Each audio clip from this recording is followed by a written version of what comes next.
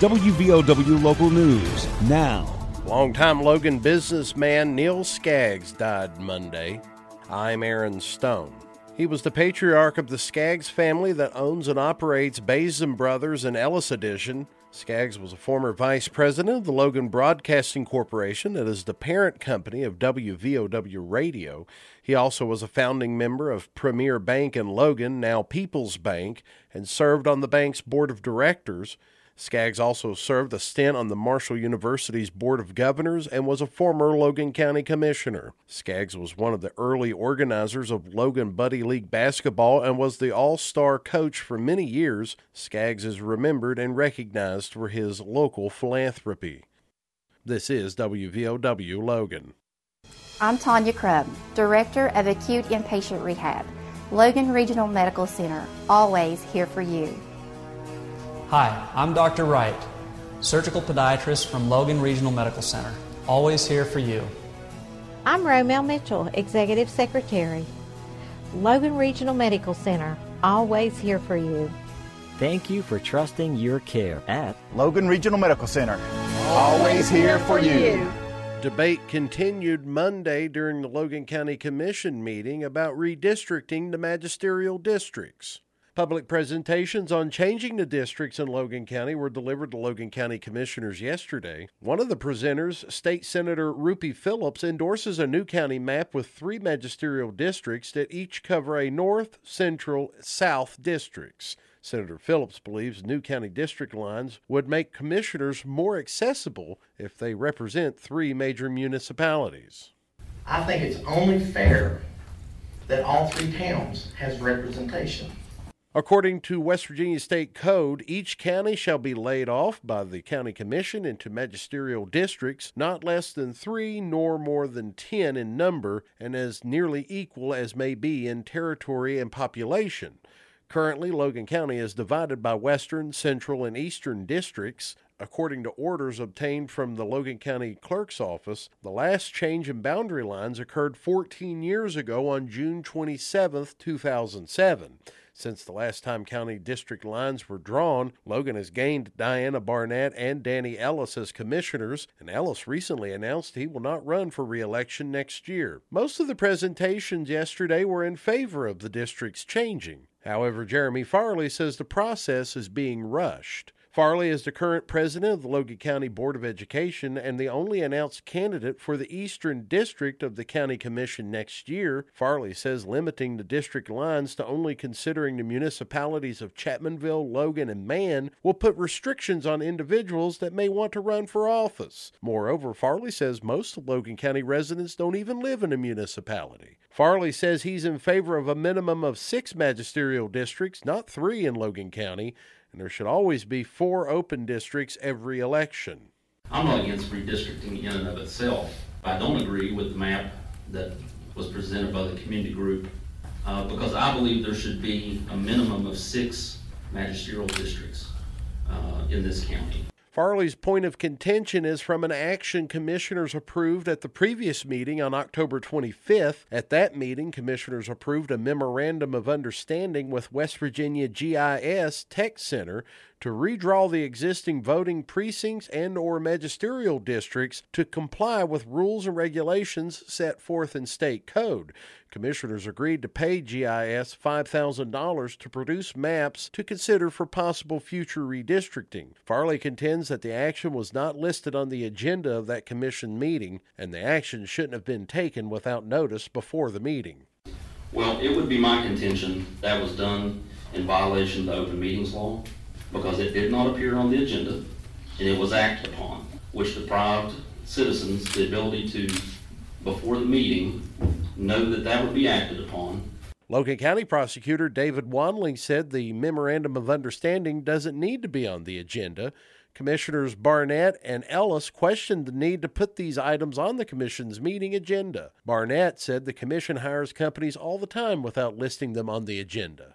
We hire companies to help us do things all the time. Correct. We don't put those on the agenda. We don't go every contract we sign, every contract we have somebody come and do janitorial services. That's not on our agenda. No requirements that that be on the agenda. So how would this be any different? It's not. Well, I think you answered the question there. Is there any requirement that needs to be placed on the agenda? My opinion is no.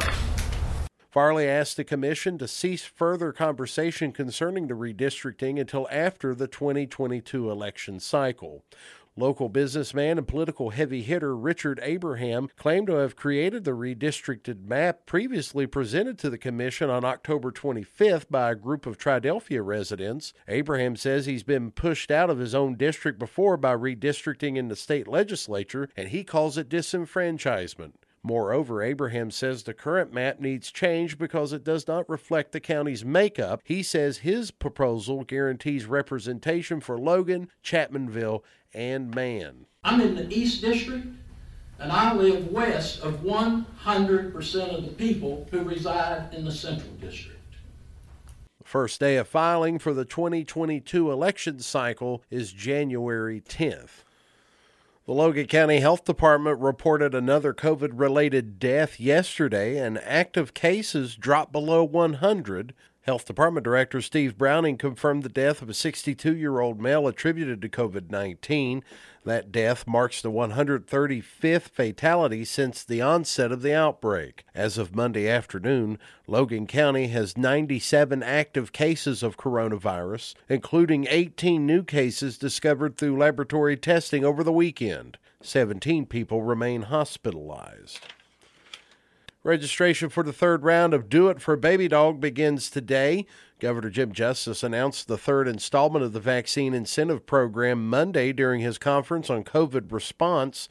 West Virginia students between the ages of 5 and 11 can win tens of thousands of dollars in education savings if they receive the COVID-19 vaccine. Beginning November 15th, 25 educational savings funds of $10,000 each will be given to vaccinated students between 5 and 11 years of age every week. Moreover, 100 lifetime hunting and fishing licenses will be giving out each week as well. The final drawing will include a grand prize of $100,000. Deadline to register for the new sweepstakes is Sunday, November 14th. The annual Veterans Day program and parade presented by the Kiwanis Club of Logan is set for this Thursday on Veterans Day. The parade will begin at 10 a.m. The parade will include the Logan High School Wildcat Band and is open for anyone to join. Participants may walk, ride, march, or spectate the parade as it circles downtown Logan. At 11 a.m., the Veterans Day program dedicated to veterans will be conducted on the island in front of the Logan Middle School, and a free spaghetti dinner will follow inside the middle school. For more information on the event, call Roger Ramey at 304-687-1746. The parade and the program are sponsored by the Kiwanis Club of Logan with funding from the Logan County Commission. And finally, an Australian national living in Ridgeview faces time in federal prison for possession of child pornography. 58-year-old Gregory Whemus admitted that he possessed and used multiple social media platforms to view and exchange child porn. Law enforcement officers obtained a search warrant after receiving a cyber tip through the National Center for Missing and Exploited Children. Whemus was sentenced to 6 years in federal prison and will serve a 10-year term of supervised release following his release from prison. Whemus also faces potential deportation to Australia due to this conviction. Get local news on demand at WVOWradio.com and on your smart device. This is WVOW Logan. Here's the Coalfields forecast from the Storm Tracker 13 Weather Center. I'm Storm Tracker 13 Chief Meteorologist Spencer Atkins. We have temperatures today back up around 70. Nice day, but then the clouds race in. Looks like the showers will stay to our north. We'll fall back down to the mid-40s overnight. For Wednesday, we see the return of sunshine. High temperature 67 to 70. Then gusty showers come through the second half of Thursday into Thursday night. And we can see some 20, 30-mile-an-hour wind gusts, so I want to hang on to our hats with that one. With some downpours, then it gets colder after that. I'm 13 News Chief Meteorologist Spencer Atkins. Listen throughout the day or click on tristateupdate.com for more weather information from the Storm Tracker 13 Weather Center. Your voice, news, sports, weather, politics, the latest information. First, WVOW and WVOWradio.com.